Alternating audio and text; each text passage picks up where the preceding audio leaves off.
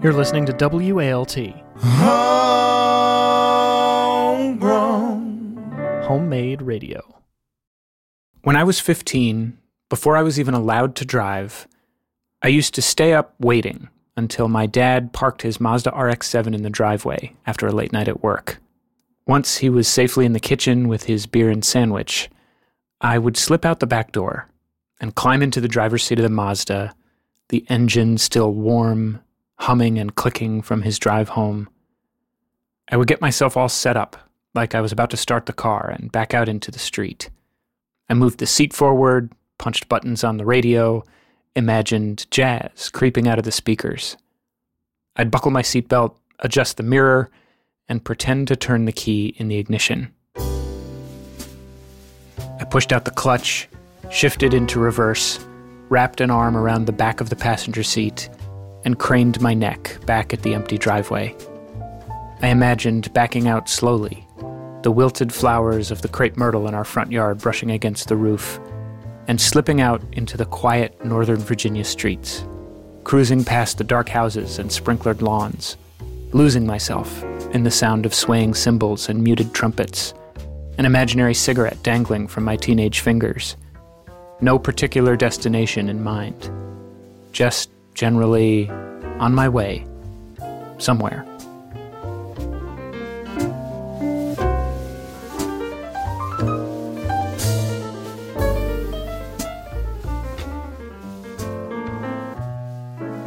If you've been listening to Family Ghosts since the beginning, you know that my entire life changed in that red Mazda. I loved that car, for better or for worse, and it wasn't just the fact that it was a car. It was my dad's car. I've been thinking about that Mazda a lot recently. My dad got it for himself sometime around his 40th birthday, and as alert listeners may recall, I myself just turned 40. And I've been thinking about the conversations I used to have with my dad in that car. How it was the first time he ever played me his favorite CDs, a torch singer named Vala Cup, and a collection of theme songs from old westerns. It was the first time he asked me what I thought about Bill Clinton. The first time he asked if there were any girls I had crushes on. He was a different guy in that car than he was at home.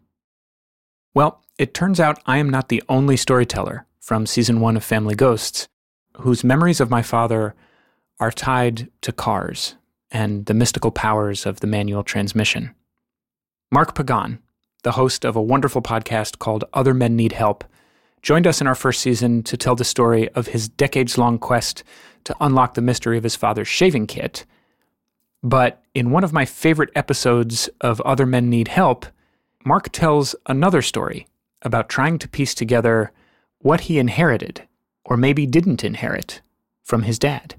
By the time I hit puberty, I couldn't wait to either be a European spy or an older brother type who gave lifts.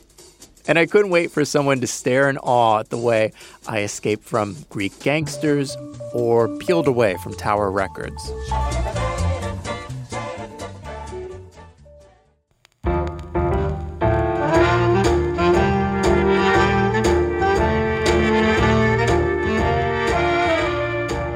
From WALT-FM and PRX, you're listening to Family Ghosts. I'm Sam Dingman, and after the break, Mark Pagan's manual transition. We'll be right back.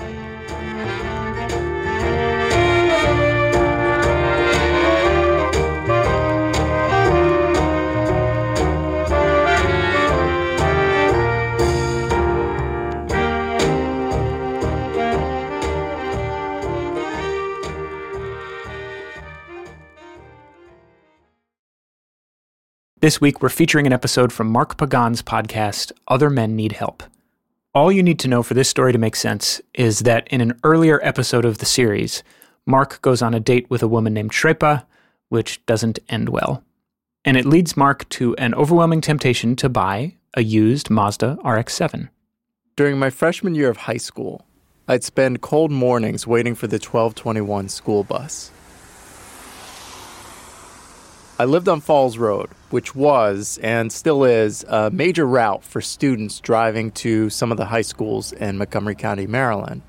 Every day, juniors and seniors would whiz by, Some of them liked to let me know when they were driving by. Punk ass! Chewbacca! It sucked. I'd be standing there with my headphones listening to Cypress Hill, and all these flashy cars were going by, just laughing at me. This one day, a 1994 Nissan Maxima with tinted windows, neon ground effects, and alloy rims slows down and pulls over in front of me. I know this car. Chris Papadopoulos drives it. Chris was a senior who always had the flyest gear, like gold chains and brand new sports attire. Whatever team won the Super Bowl, Chris would be wearing their celebratory swag on Monday morning. He was that guy. Very cool. And I was nowhere on his radar. So on this one morning, I see his car sitting there, but can't see inside because of the tinted windows. Does he have a flat? What the hell is going on? Then the driver's side window rolls down just enough for his hand to pop out and wave me in. It was so out of context, but I found myself running across Falls Road and getting into the passenger seat. I don't know why he stopped. To this day, I think it was purely a moment of senior charity to a freshman. He gives me a nod like, I got you. Chris puts the car in first gear and peels out as we drive to school. He didn't say anything. He just effortlessly changed gears. It was so transfixing and super attractive. He felt like a mythological guardian. After about a minute, Chris's hand moves up to the stereo unit, puts the power on, and turns it up to start pumping Shaquille O'Neal's latest album. I didn't know I needed to like Shaquille O'Neal as a rapper until I heard it coming out of Chris's car. The bass was so strong that I felt my organs moving. When we got to the parking lot at school, I took so much time getting out of the car.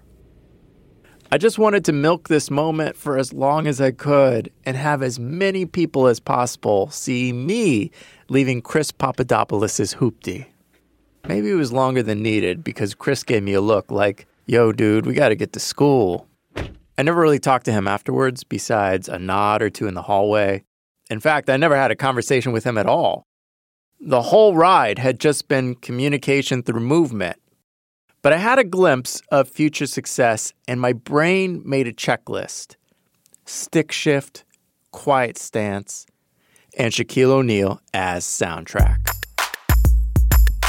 This is Mark Pagan, and you're listening to Other Men Need Rides.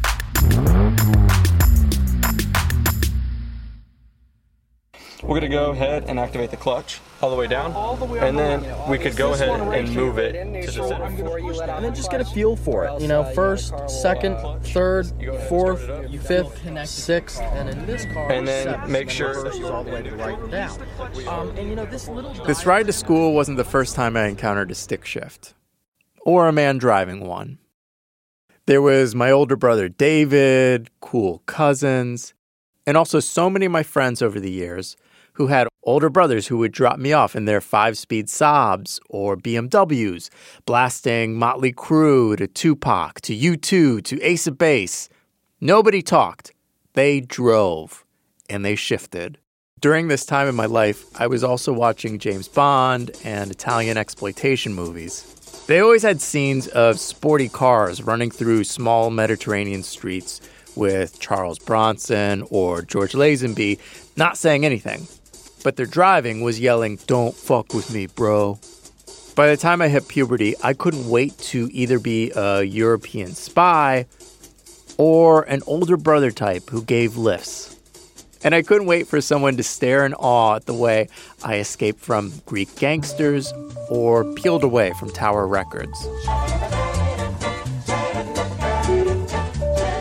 I couldn't have expressed this back then, but there was an affection to being around young men driving a stick shift and listening to tunes. It was all so mysterious. Like, what's going on in their head?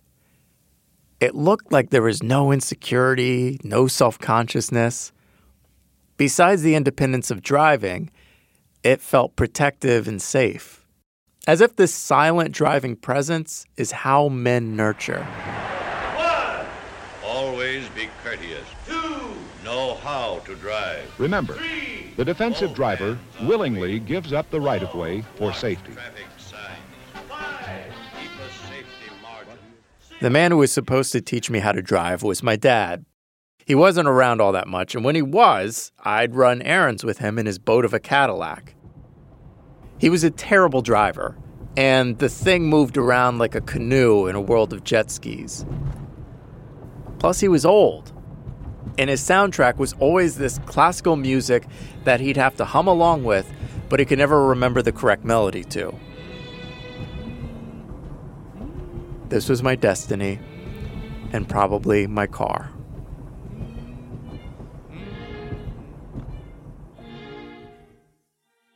Right before I started high school, my dad passed away unexpectedly. It was a rough transition, but there was a lot of family support, lots of help. And as I looked at the change ahead, I had a hard time imagining life in high school without the guidance of my father. I didn't expect how strongly I needed and wanted a mentor. I started as a freshman at Winston Churchill High School. No one knew me. I didn't have to be the quiet guy who couldn't drive and still secretly listened to the Bodyguard soundtrack. This could be a fresh start. And as weird as it sounds, I figured if my dad was gone, maybe this meant I could get a new model of father. I knew there was a chance my mom would date or get remarried, and I was quietly excited about this because I was like, oh, we could bring a cool dad into the house. My dad was great, but he was old and did things like drive an old man's car and fall asleep watching the McLaughlin Group. We needed someone who wore jeans and occasionally smoked cigarettes. Someone with a quiet resolve who'd be tough on me in the right ways, but also be like, hey, hop in, kid. Let me show you how to rob a racetrack. All right, that's going too far. But, someone who would offer me guidance on how to be a cool, confident man. My mom starts dating, and I'm wondering who this hip guy will be that she'll eventually bring home to meet me. That was an interesting time of my life. That's Lauren, the man who became my stepfather. All those plans that I had for a young, cool dad did not come to pass. Because the way I saw it at the time, my mom went and married the oldest man possible. At the time they started dating, I was 15, my mom was 45, and Lauren was 70. And today, he's 93 years old. I had just retired, by the way. So I was all involved in moving to a new house. The real estate agent was your mother. Yep. My mom's a real estate agent. Her name is Jean. She's buddies with a lot of her clients, so I wasn't surprised when she and Lauren became friends. But then he started showing up at our house a few times a week, and shortly after that, he was there at the end of the night, and he'd still be there in the morning walking around in his old man underwear. I wanted him gone.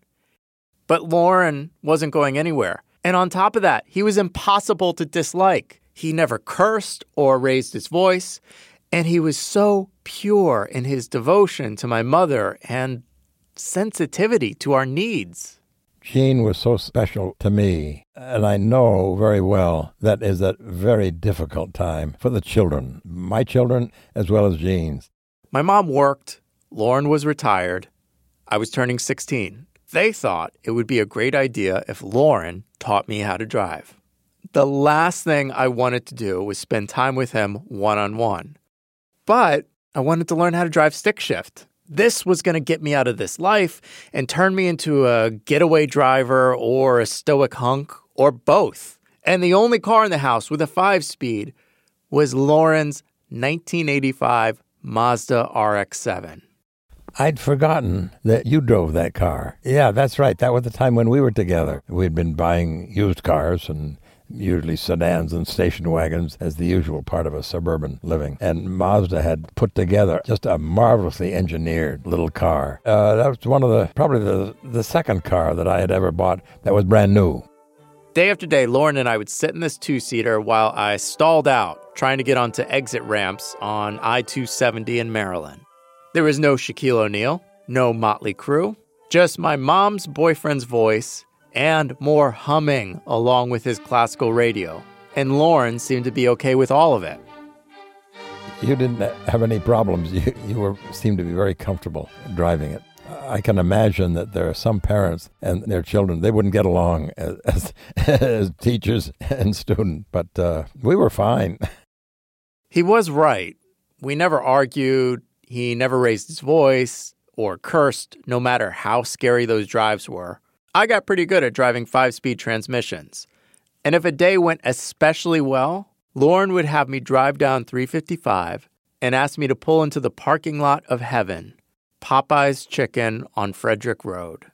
I don't remember us talking about much, but what is there to say when you've got Cajun fries and spicy chicken?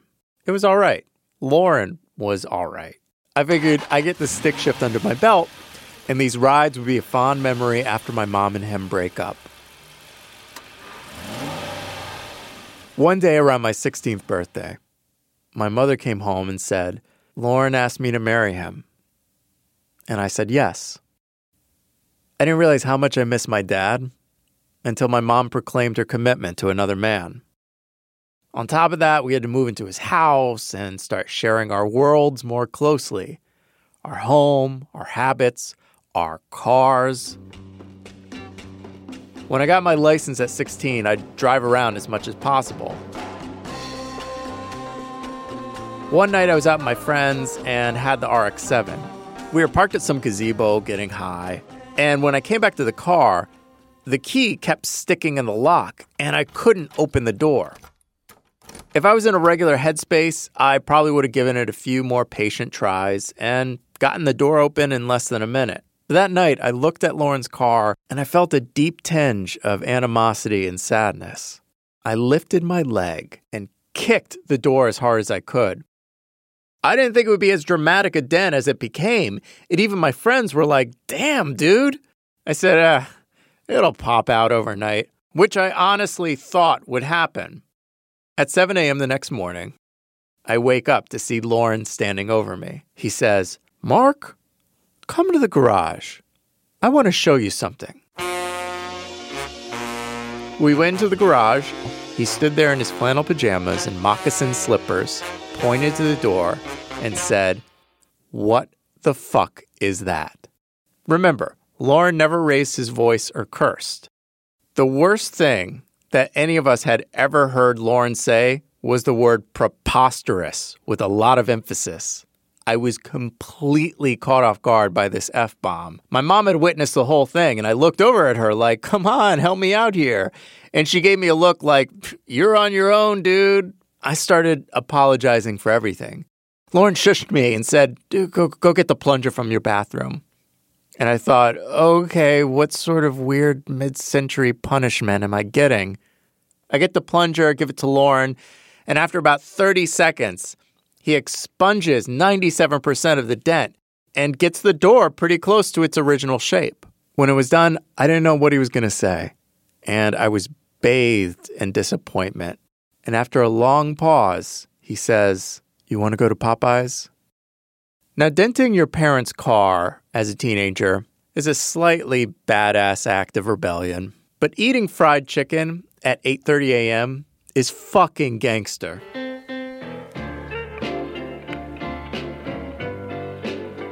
I hadn't thought about all of this until I ran into this car on 4th Avenue in Brooklyn.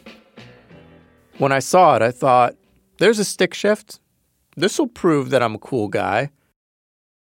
But Lauren, literally giving a fuck, saved my life in many ways, and more explicitly gave me guidance. And this old sports car model made me feel taken care of. After all these years, I never sat down to talk to him about that, or about how he and the car ended up in my life. See, Lauren didn't drive as a teenager. He grew up during the Great Depression. We took a drive, and he told me the story. See, when I turned 16, I was in college, so I had no place and I had no car. Then World War II came along and I was in the Navy, So I had no opportunity to drive. Then I was in graduate school and gotten married, and I didn't have any money to buy a car. So it wasn't until I was 32. In his 30s, he started to teach physics, and he was married before my mom to his first wife, Polly. They moved to Newton, Massachusetts. Lauren and Polly were together for decades. They moved to Maryland, had kids. The children grew up, moved out. But Lauren and Polly's lives changed in the late 70s. Polly had been sick with muscular dystrophy for years. In the last 10 years, she couldn't walk. So there was a long period of my being a caregiver. One Sunday morning, she just didn't wake up. I remember my first reaction was, well, it's happened. That was the only way I could express it. It's happened.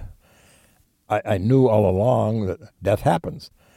Here's the point in life where it's happened to me. And a new chapter started for him.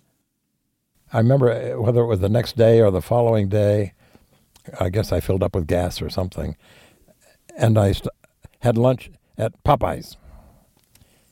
By myself, of course. I was being conscious of, well, I can do this. So in a way, it freed me up of the caregiver role that is very consuming. I remember recognizing that freedom that I had for myself. I was simply continued with what I was doing, and I still had direction, and I was opening up to a new life, not knowing quite what was going to develop.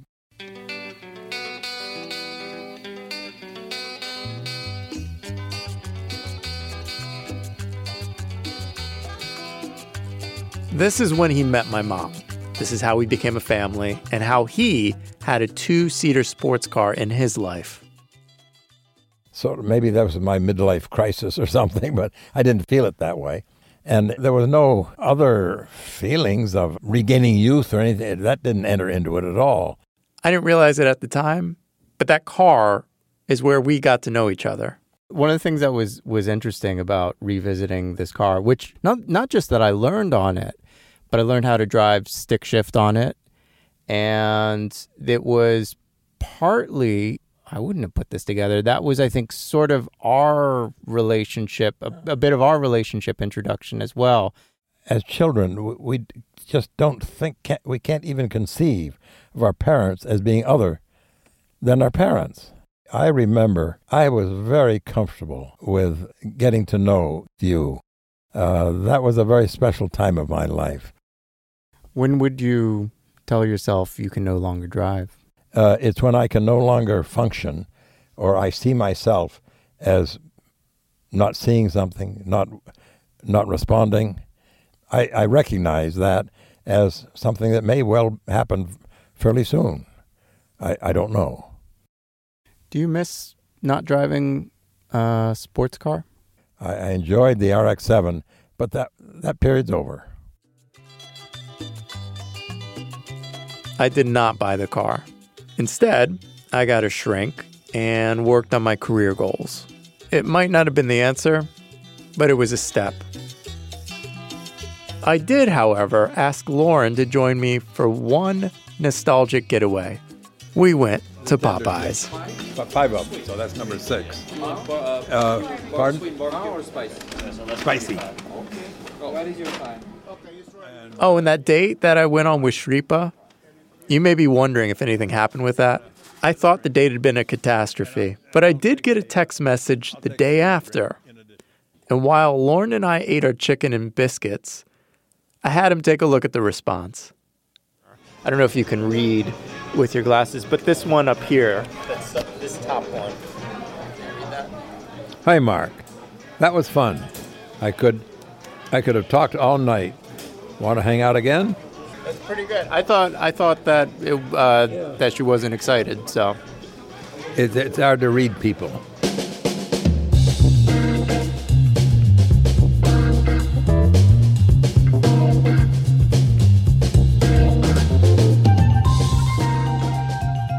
That's Mark Pagan in an episode from his podcast, Other Men Need Help, produced by Mark and his team, Tanvir Mansour, Rebecca Seidel, and Ben Goldberg. Find Other Men Need Help in Apple Podcasts or wherever you like to listen.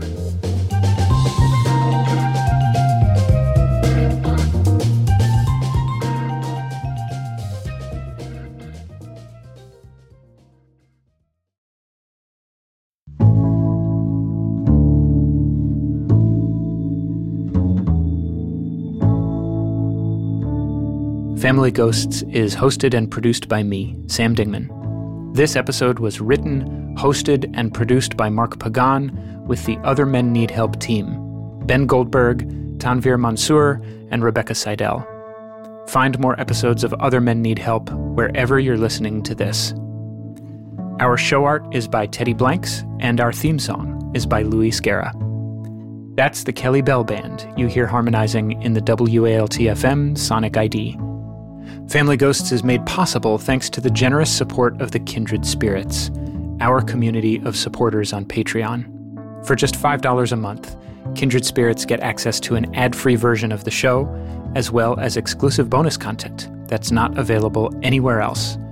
We couldn't make Family Ghosts without their support, so if you have the means, please consider joining them today at patreon.com/familyghosts. And if you don't have the means, no worries. Thank you for listening. Please consider supporting the show for free by leaving us a review in Apple Podcasts. It will take 30 seconds of your life, and it will make a huge difference in the life of Family Ghosts. We will be back in 2 weeks with an all-new episode of Family Ghosts, where every house is haunted.